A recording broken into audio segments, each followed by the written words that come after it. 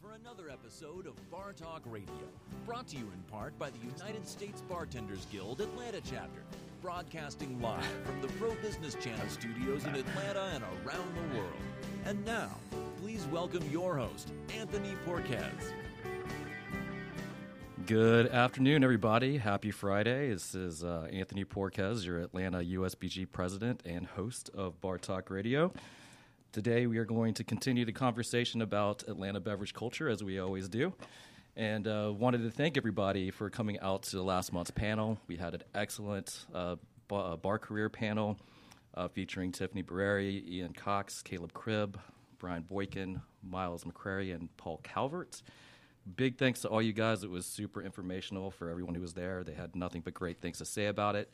And it really prompted this discussion about Atlanta food and beverage culture and where we're going. And we were able to talk a lot about the different kind of roles here in Atlanta in our industry. And today we're going to go and honor some of the requests of some of our members about going a little bit deeper about distributorship and brand ambassador topics. So today we're going to go talk to Savannah Distributing.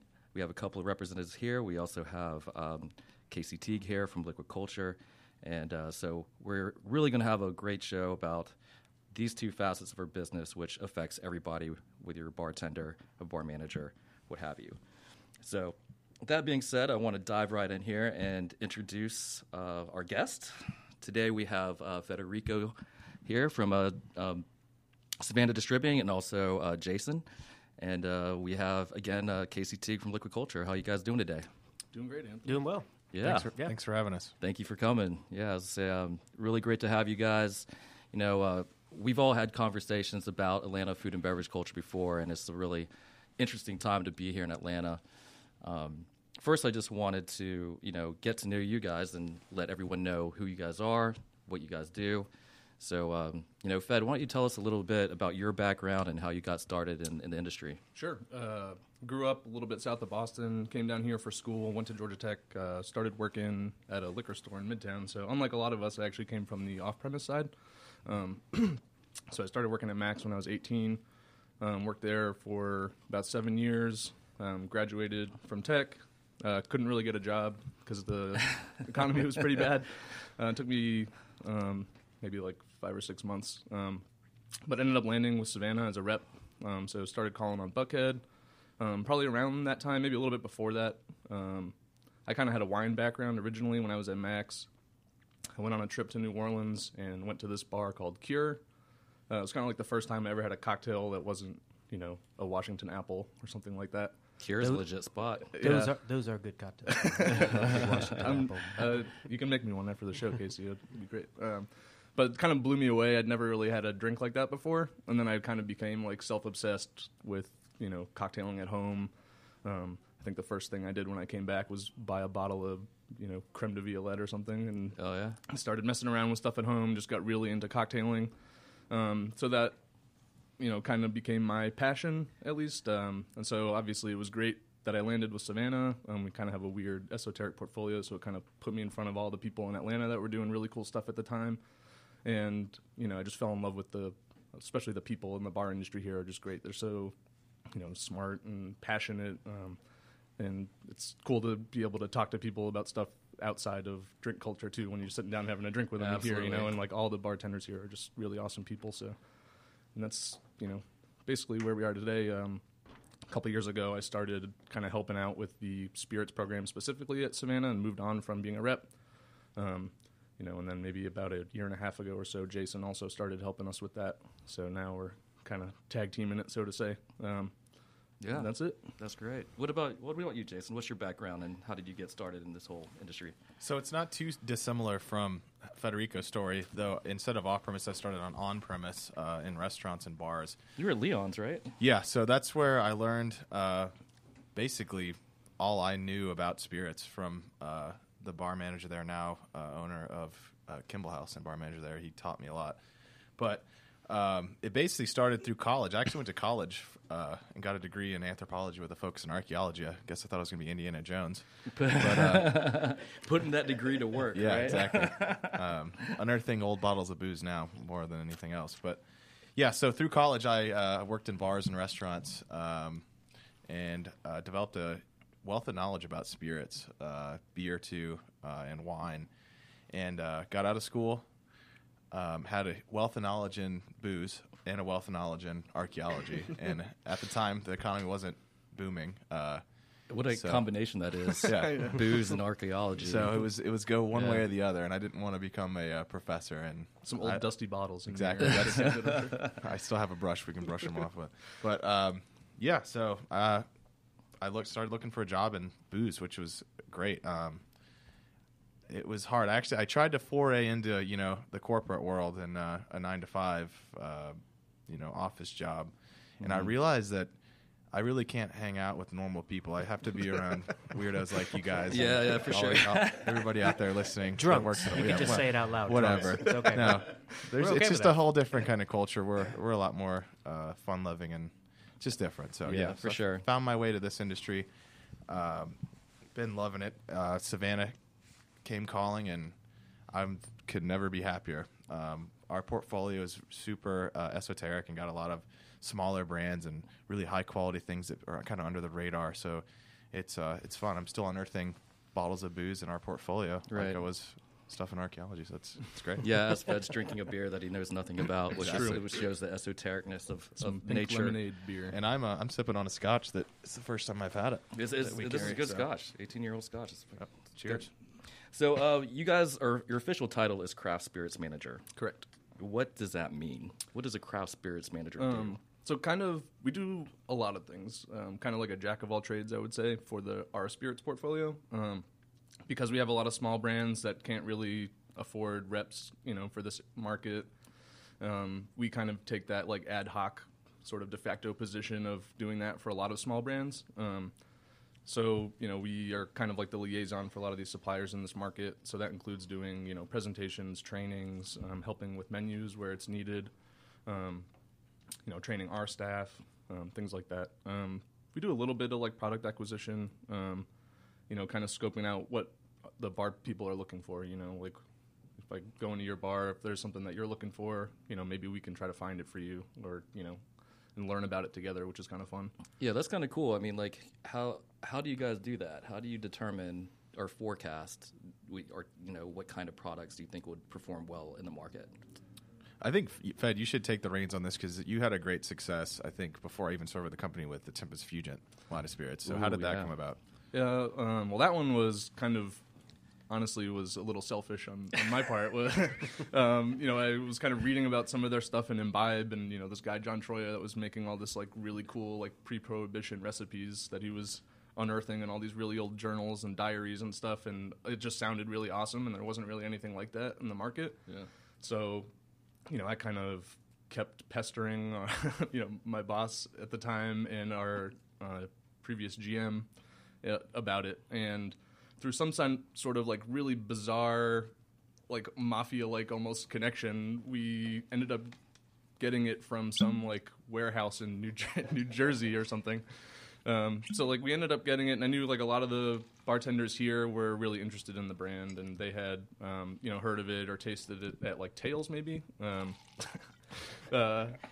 So there were people here that were interested in it. It just kind of like was flying under the radar, and at that time I think no one was really looking for stuff like that. Like taking a flyer on a line of like $30 liqueurs that are like super weird and esoteric was kind of risky, but I think it ended up working out. So. Yeah, I think we're doing okay with that brand, right? I mean, Yeah, really. Yeah, that's a great. pretty well known Tempest group Fugits. of spirits that Oh, are yeah. some of the best. I mean, I love John Troya. His philosophy behind it is if he can't make the best in the category, he's not going to make it. So it's definitely a fun sell and fun to work with. in the Absolutely. cocktail scene. They Yeah. do a ton of cool stuff too. Yeah, yeah. So, being a part of a distributor, Savannah Distributing, what's basically the history of like distribution as you know it here in Georgia, real quick? I know it's a long history, but Yeah. if you can just kind of highlight for people who don't know. When the 21st Amendment repealed the 18th Amendment, the U.S. government installed this mandatory 3-tier system for alcohol distribution and sales, basically as a way to make sure that the government was actually getting taxes on everything. So that the 3 tiers are the supplier or the producer, importer, whatever, then the wholesaler, which is us, and then the retailers, so the bars and the package stores. In Georgia, I think it took a little bit longer than 1933. I think it wasn't until like 37 maybe or 36. 37 or 38, and that's when we started. We tend to adopt things really late. Yeah, that's and then, for sure. So our company started in Savannah, actually. Our Atlanta warehouse is only about 20 years old, I think.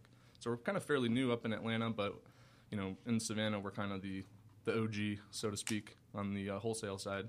And then, that's that, I guess, in terms of the history of it. But. And yeah, we're a 3-tiered franchise system, right? So I think Caleb Cribb did an awesome job at our panel discussing, really going in depth about that here and how that works in the state. If you can enlighten us on what other kinds of systems are there. Yeah, so in Georgia, basically the wholesale and the retail side are privately owned. So there are states where they're basically the government has a monopoly on either the retail and the wholesale side or just the wholesale side. Those are called either like ABC states, alcohol beverage control states. There's a lot of monikers for it. Right. So some state like North Carolina, for example, Virginia, Pennsylvania. There's a bunch of them. And so in those states, basically the wholesaler and the retailer are just owned and operated by the government or a government contractor. Okay, cool. Yeah, there's fun little quirks to every state. Every state's got its quirk. One of the strangest, I think it was North Carolina. Here, your bar can order from us directly, whatever size bottle, basically a 750 or liter of whatever spirit they want. I think in North Carolina, until recently, the bar would have to go to the government liquor store and purchase only 50 ml sizes. South Carolina. South Carolina. Yeah. Which, there's just these bizarre, every state's got its own spin on it. So, Right. We always knew somebody from South Carolina when they would order something 3 ways. And you were like, you're from South Carolina, aren't you? And they're like, how did you know? I was like, because you're the only people that order drinks like that. Like it was how do they order drinks? they would order shots like that. They would give me like 4 Washington apples, and they would want it 3 ways. And Casey's favorite drink, Washington apples. It's a classic, So did I unearth something earlier? With that? I have a Washington apple tattooed on my back. I've seen it. Yeah, I've seen it, and it's big. It's my entire back. What's your recipe on a Washington apple? I don't even remember. I'm just kidding. Apple pucker, vodka, Crown, apple pucker, and cranberry juice. Maybe cranberry. Yeah. It's been a minute since I've made it. It's all there. It's all Casey. hanging out there. You don't need to pretend, Casey. I know. He has a recipe tattooed under the Washington apple on his tramp stamp area. Exactly. Yeah. So moving on, it says resuscitate with this. So moving on, Savannah Distributing. There's a lot of distributors in town, and we know a lot of them. What's special about Savannah Distributing? Why do you guys work there opposed to somewhere else? Do you think?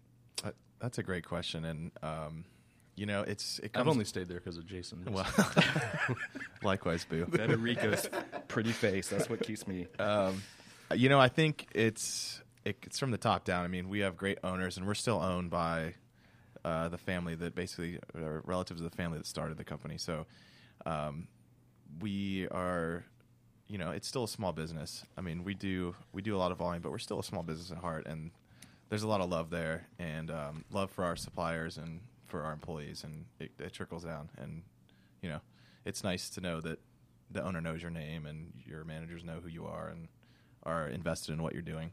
Mm-hmm. Yeah, I mean, and this is probably cliche to say, but it really does feel like working for a family.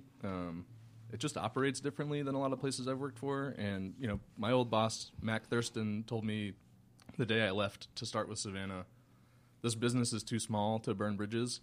And I feel like we kind of operate with that mentality. Absolutely. This business is pretty incestuous, and you really never know who you might be working for in 6 months. Very true. And so I just kind of like that we operate like that. We treat everyone fairly, I think, our suppliers, our customers. I just kind of like that general mentality. So, and I mean, also the fact that we get to work with small brands. We're not being kind of dictated how to do our job by large multinational corporations' stockholder interest in whatever we're trying to sell. We're working on this tiny little scotch that is just happy to have it be in our book, and Yeah, it's a lot like, working, in a restaurant that's privately owned versus a big conglomerate Sure. or something that has a restaurant group that has Yeah. like 7 different restaurants under it. The red tape can get pretty thick at that point. So I completely understand that. But yeah, I mean, that's all really great stuff. I'm going to turn a spotlight on to Casey here a little bit. So Casey, what's your background and how did you get in this industry? I mean, we talked about the distributor side, and what you do is tightly knitted to. I mean, we're all in this room because we've worked together Right. on a lot of different things. So, why don't you just share a little bit of your background? Well, I come from the restaurant side. I spent about 20 years trying to get out of the restaurant business, and then I found out that this is just what I do. So I wound up going. I worked at a little place called Fido for many, many moons, I've heard of that. and Small little place. it's a small little place. Yeah. And then very quaint pub. I left there and went to opened up Mac McGee. That was my baby that I created. That was the first real serious whiskey bar in Atlanta. We had when I was there, we had 500 whiskeys behind the bar. I think we owe you a thank you for that. Yeah. Yeah, Thank so you. from whiskey lovers everywhere. Yeah. So when we were opening that pub, it was like, what are we going to be? Like, she had the brick store across the street, and it was like, we can't be a beer bar because the brick store is the beer bar, and we all love the brick store. So it was like, there's no point in being that. And we sat around and we thought, well, what else do we really love? And everybody was like, whiskey. So What year was that when you that was opened up? 2010. 2009. We opened in 2010, and then 2009. So is the what very first whiskey-focused bar opened up in Atlanta in 2010. yeah. Crazy. If you've never been there, that binder of whiskey is quite the study. I think I spent many a drunken night after stumbling over from Leon's over there to study up. Yeah, they just redid it. Where they went from 60 pages to 90 pages. Whoa. So there's over 600 bottles of whiskey. What behind size the bar font now. is that in? I didn't even realize there were whiskeys here.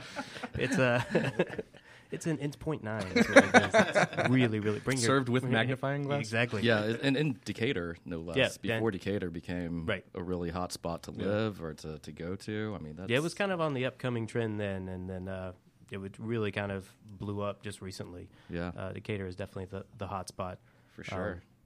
So yeah, I just came from that side, and I had this inkling, around 2011 about all the craft distilleries here that were kind of popping up in Georgia, and I did an event at Mac McGee where we invited all the distilleries, all the distillers to come and talk about it. Ironically enough, and it was actually on the repeal of Prohibition Day. Which I did not plan at all. favorite It just holiday. totally My worked favorite out. holiday, for sure. Happy Repeal Day, everyone. And I got to know a lot of these guys, and I kind of stuck in the back of my head what these guys were doing. I was always very whiskey focused, and then Isn't your nickname like Uncle Whiskey? Uncle Whiskey. Yeah, Yeah. So I went to Home and Invention was the I've never heard that. Resurgence, and Where we first met and worked yep, together. where yeah. I worked with Anthony, and I was the whiskey specialist for that group, and created a whiskey society for them. We did whiskey tastings at events. Same thing I had done at Mac McGee, and just reinvented it over there, but with a bottle shop aspect for more of an off-premise kind of aspect as well, which was really kind of cool. And that was for the entire restaurant group, Resurgence Yeah, Hospitality that was Group, for right? Resurgence Hospitality is what it's for. So, Yeah. so yeah, we created that whiskey society, and we would write a weekly newsletter, would review about 6 whiskeys a week, and the goal was, really to highlight all these different whiskeys that are out there, and then also kind of, also sell whiskey. And it was amazing how, if we could sell cases of whiskey in about 30 minutes with a single email blast, depending on what was on there, Right.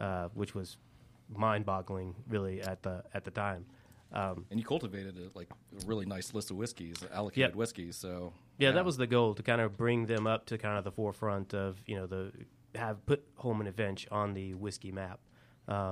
We won a couple of awards nominated for things for being one of the best whiskey bars there and at Mac McGee. right. And you can thank Federico for that too, in some sense, right? Because that's your account, isn't it? It was. Yeah, well, yeah. I guess it still is. It's still, yeah. That was Fed's account. So you're strong arming Fed. Yeah. Like, I want this. Yeah, Give me I need this. Yeah. That was where I met Casey too. So I didn't, Yeah. Yeah. So Casey, obviously that you had this background as a bartender, and now you kind of branded yourself as this whiskey specialist. Now, like, tell us about liquid culture. How did that start from stemming what you did? So, like I said, I always had the idea of the craft spirits in the back of my mind. And when I left Mac McGee, I kind of had this idea. I was trying to get out of the restaurant business again, like I always am. And we've had this discussion. Yeah, when and you I'm hit always your sucked 30s, back man. in. Hey, when you hit your 30s, shaking there's It's a 10s. hokey pokey, you know. I agree with come you, in and Case. out. I know how it was. Yeah. But I got to know a lot of these guys that had opened, these distilleries in Georgia. Jim Chastain from American Spirit or ASW Distilling, Eric Vonk from Richland Rum, Michael Anderson from Independent Distilling. When I first met him, he wasn't even open. And I kept in touch with these guys and just kind of followed them for a little bit, and then I saw how craft beer, what had happened in the craft beer market, and said, this is going to happen with craft distilleries. I want to be a part of this, somehow. Yeah. So thinking about how to be a part of it, my first idea was to go to these guys and say, hey, look, why don't you have somebody work the market for you? If we kind of band together, we can share the costs of having one person kind of go to the market and talk to people and present your brands. You don't have anybody doing that now. Which is a really interesting model because essentially brand ambassadors have been reserved for like bigger brands. Right. And right. usually it's only one brand that you adhere to. Yep. Jason, Fed, how often do you guys work with brand ambassadors? Like Every week. Every week. Every week, right? Mm-hmm. At least once a week. And so their model versus what Casey and I are doing in terms of that, how does that differ from your perspective? Well, I mean, so you guys are basically like a broker for the most part, right? Yeah, we're weird amalgamation Not really of things. brokers. We're definitely more brand ambassadors, but we also offer other things as well. We do label design, website design. We do events. We do a lot of different things that people don't. So I mean, like the big thing I guess in general would be that you guys are kind of cover a wide portfolio of brands where most brand ambassadors are like super specific and it's just one or two products maybe or just like one product line. Sure. Right. Which is kind of cool. I think it puts you guys in a cool spot where you can present stuff that like works together synergistically. It's not just like one product. Yeah, for sure. That's kind of like the biggest difference, I guess. Yeah, and in terms of like Georgia and this whole trend, because obviously this is all possible for the laws changing. Mm-hmm. Right. Like for a long time, like what was it? Budweiser was keeping a lot of craft beers out of the city, and then that went away, and then They still try. They just buy them now. and then Dangerous territory. Yeah, we are. We're walking on eggshells here.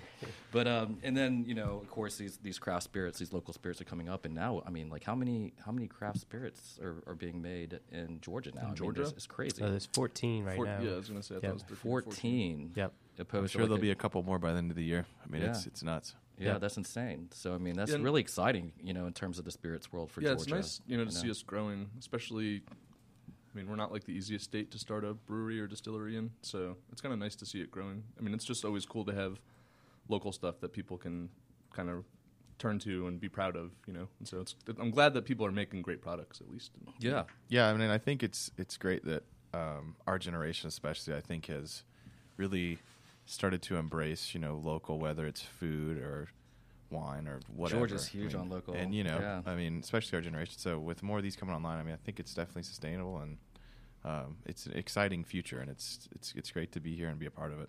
Yeah, absolutely. Well, it's definitely started to pick up. We've definitely seen a trend. I mean, this is almost the third year that I've been doing this, and the first year and a half, it was definitely a struggle. People weren't even interested in what what we were walking around with. But now, with the introduction of new products and more attention being drawn to the category, we've really seen a trend for people putting cocktails on the menu with local spirits and focusing on that. Absolutely. Package stores creating a whole local section Georgia products. It's really cool to see this. I mean, it's really cool to be in Atlanta right now, not just from the restaurant side, but I mean the spirit side, the beer side. I mean, we're really witnessing or in a revolution of sorts. I agree. I mean, the whole city right now is very dynamic, and the whole region, the Atlanta metro region, is just an exciting place to be. And as a kid, you always want to leave where you grew up.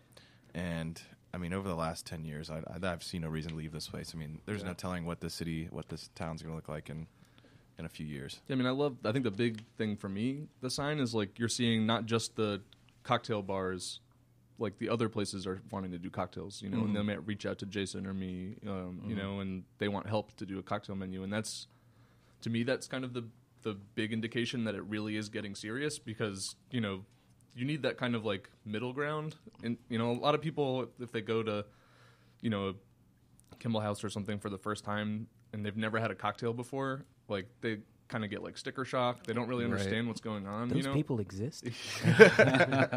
So like having that like intermediary is like the sign that people are starting to be interested in it and curious about it. And I think that's great. And it's even outside the city. I mean, we go to like Augusta and there's people interested in it there. Yeah. Or OTP, Columbus. man. OTP is the future. It's amazing what they got. Well, out there. people expect cocktails now when they go to a restaurant or bar. Like, I mean, it's amazing. Like the places that you go into that you would never think would have a cocktail menu have a decent cocktail menu. So yes, it's really cool. Yeah, Paul Calvert and Miles McCurry even noticed, like they said in the panel, like the nice thing about where we're at right now is you're seeing better cocktails in more places. Yeah. And then and those, they would know it. So. Yeah, they would. Those guys are OGs for sure. So that's cool. So on the topic of Atlanta, like if you had a crystal ball and you could predict the future, like what would you think that the future of Atlanta is in terms of our industry and where we're going? I mean, I think start with you, Fed, yeah. Yeah, I mean, I think we're going. I mean, I kind of see it staying on the trajectory it is now. I don't really see that changing that much. I mean, I think we're criminally underrated as a food and beverage city. Yeah. I mean, we were with a supplier last week who completely agreed with us. She was like, yeah, I go to like these really big places in like Chicago or wherever, and then I come to Atlanta and I'm like, these tiny places that no one talks about nationally just blow all these away. And I'm not really sure why that is.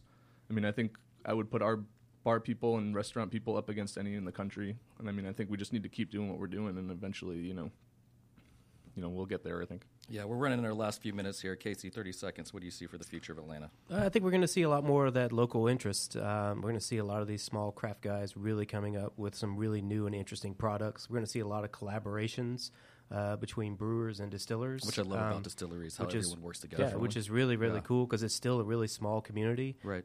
So it's nice to keep everybody kind of tight-knit. And with the changing of the laws and the tours that the distillery is going to be able to do, is going to be really boost for the breweries and the distilleries their entire product. Jason, what about you? 30 seconds. Future of Atlanta.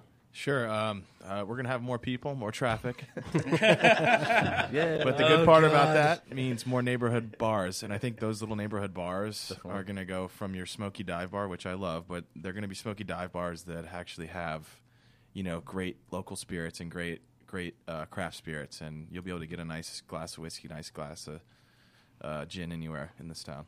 Awesome. Yeah, so I want to take the last few minutes here, to let you guys plug or announce anything that's going on. Like, is Savannah doing anything that's coming up? We're kind of getting into like festival season, so our beer folk are going to be pretty busy. We'll be at all the major beer festivals, Decatur Beer Fest, et cetera.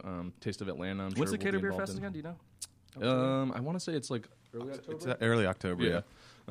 That's kind of the big one. So if you're into that, definitely make sure you don't miss that one. I like beer. And then just we do a lot of events and stuff. Just check us out. We're I think on Twitter @SavDist, and same handle on Instagram.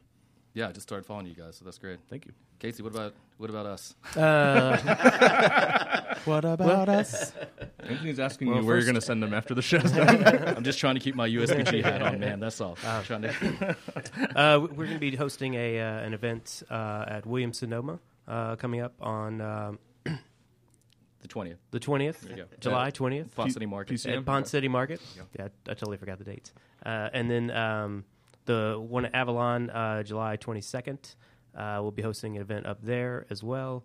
And then we're could be possibly doing something with the Fry Boot Company coming up on August 10th. Some nice Great. shoes. Yeah, for As sure. well, and also like- don't forget all the distilleries and breweries will actually be able to do direct sales, and the distilleries will actually be able to do cocktails starting September 1st. Cool. Hit up your local distilleries. Hit your guys. local distilleries for sure. I'm gonna like spit out my announcements real quick for USBG. Just so you guys know if you're members, we have no July chapter meeting due to Tales of the Cocktail, which is the 18th to 23rd. Our next meeting will be August 21st from 1 to 3. Our good friend Mike Jones at the Consulate will be hosting Dawn Q. So that'll be a fantastic meeting. On top of that, if you are going to Tales, there is a Facebook group. It's called Tales of the Cocktail Georgia 2017. Highly suggest that if you're going, that you go ahead and be a part of that and get all the information there. Because we don't have a meeting this month, we're going to do a fun event working with the great Jonathan Turner with Angels Envy to do an R&D day on July 15th and then a Shoot the Hooch day at the 16th. So we're sending that information. We're just going to float down a river. Sign me up for that. I think he actually has a floating bar, guys, on the river. I'm just so, amen for that. Let's clap it up. You know. I personally want to give a shout out to Bobby Crocker, who set up me, Trip Sandifer, David Dixon, and Bobby Gover just this week to the Hacienda Patron cocktail development program. We had a fantastic time. If you are a USBG member, they have trips all year round. You guys can go out there, check out this beautiful, exclusive Hacienda, which is a 5-star resort on crack. Highly suggest it. You'll drink the most incredible tequila too. So thank you so much, Bobby Crocker, for that. If you're also to let you know about this show, like if you are an establishment, a brand, or a distributor who wants to sponsor a show, please feel free to reach out to me about that. It's an excellent platform to share your story and to also get in front of the best bartenders and industry people in Atlanta. Also, to all you bartenders listening out there, we invite you to check out a USBG meeting or event. We're all about getting new members. We are doing this radio show basically to keep this conversation going because as we mentioned, Atlanta's changing. We're growing. We have to build this identity. We have to start talking about it. Definitely. So we'd love to have you guys come in, check out a meeting for free if you'd like.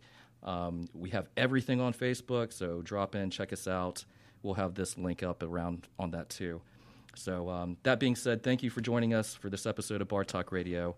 Big thank you to Jason, Federico, and Casey for being here. Thank you, Anthony. Also, thanks to my team, Eric Zollikoffer, my treasurer, and the rest of my USBG membership, new membership ambassador team, while I was for holding it down while I was in Mexico.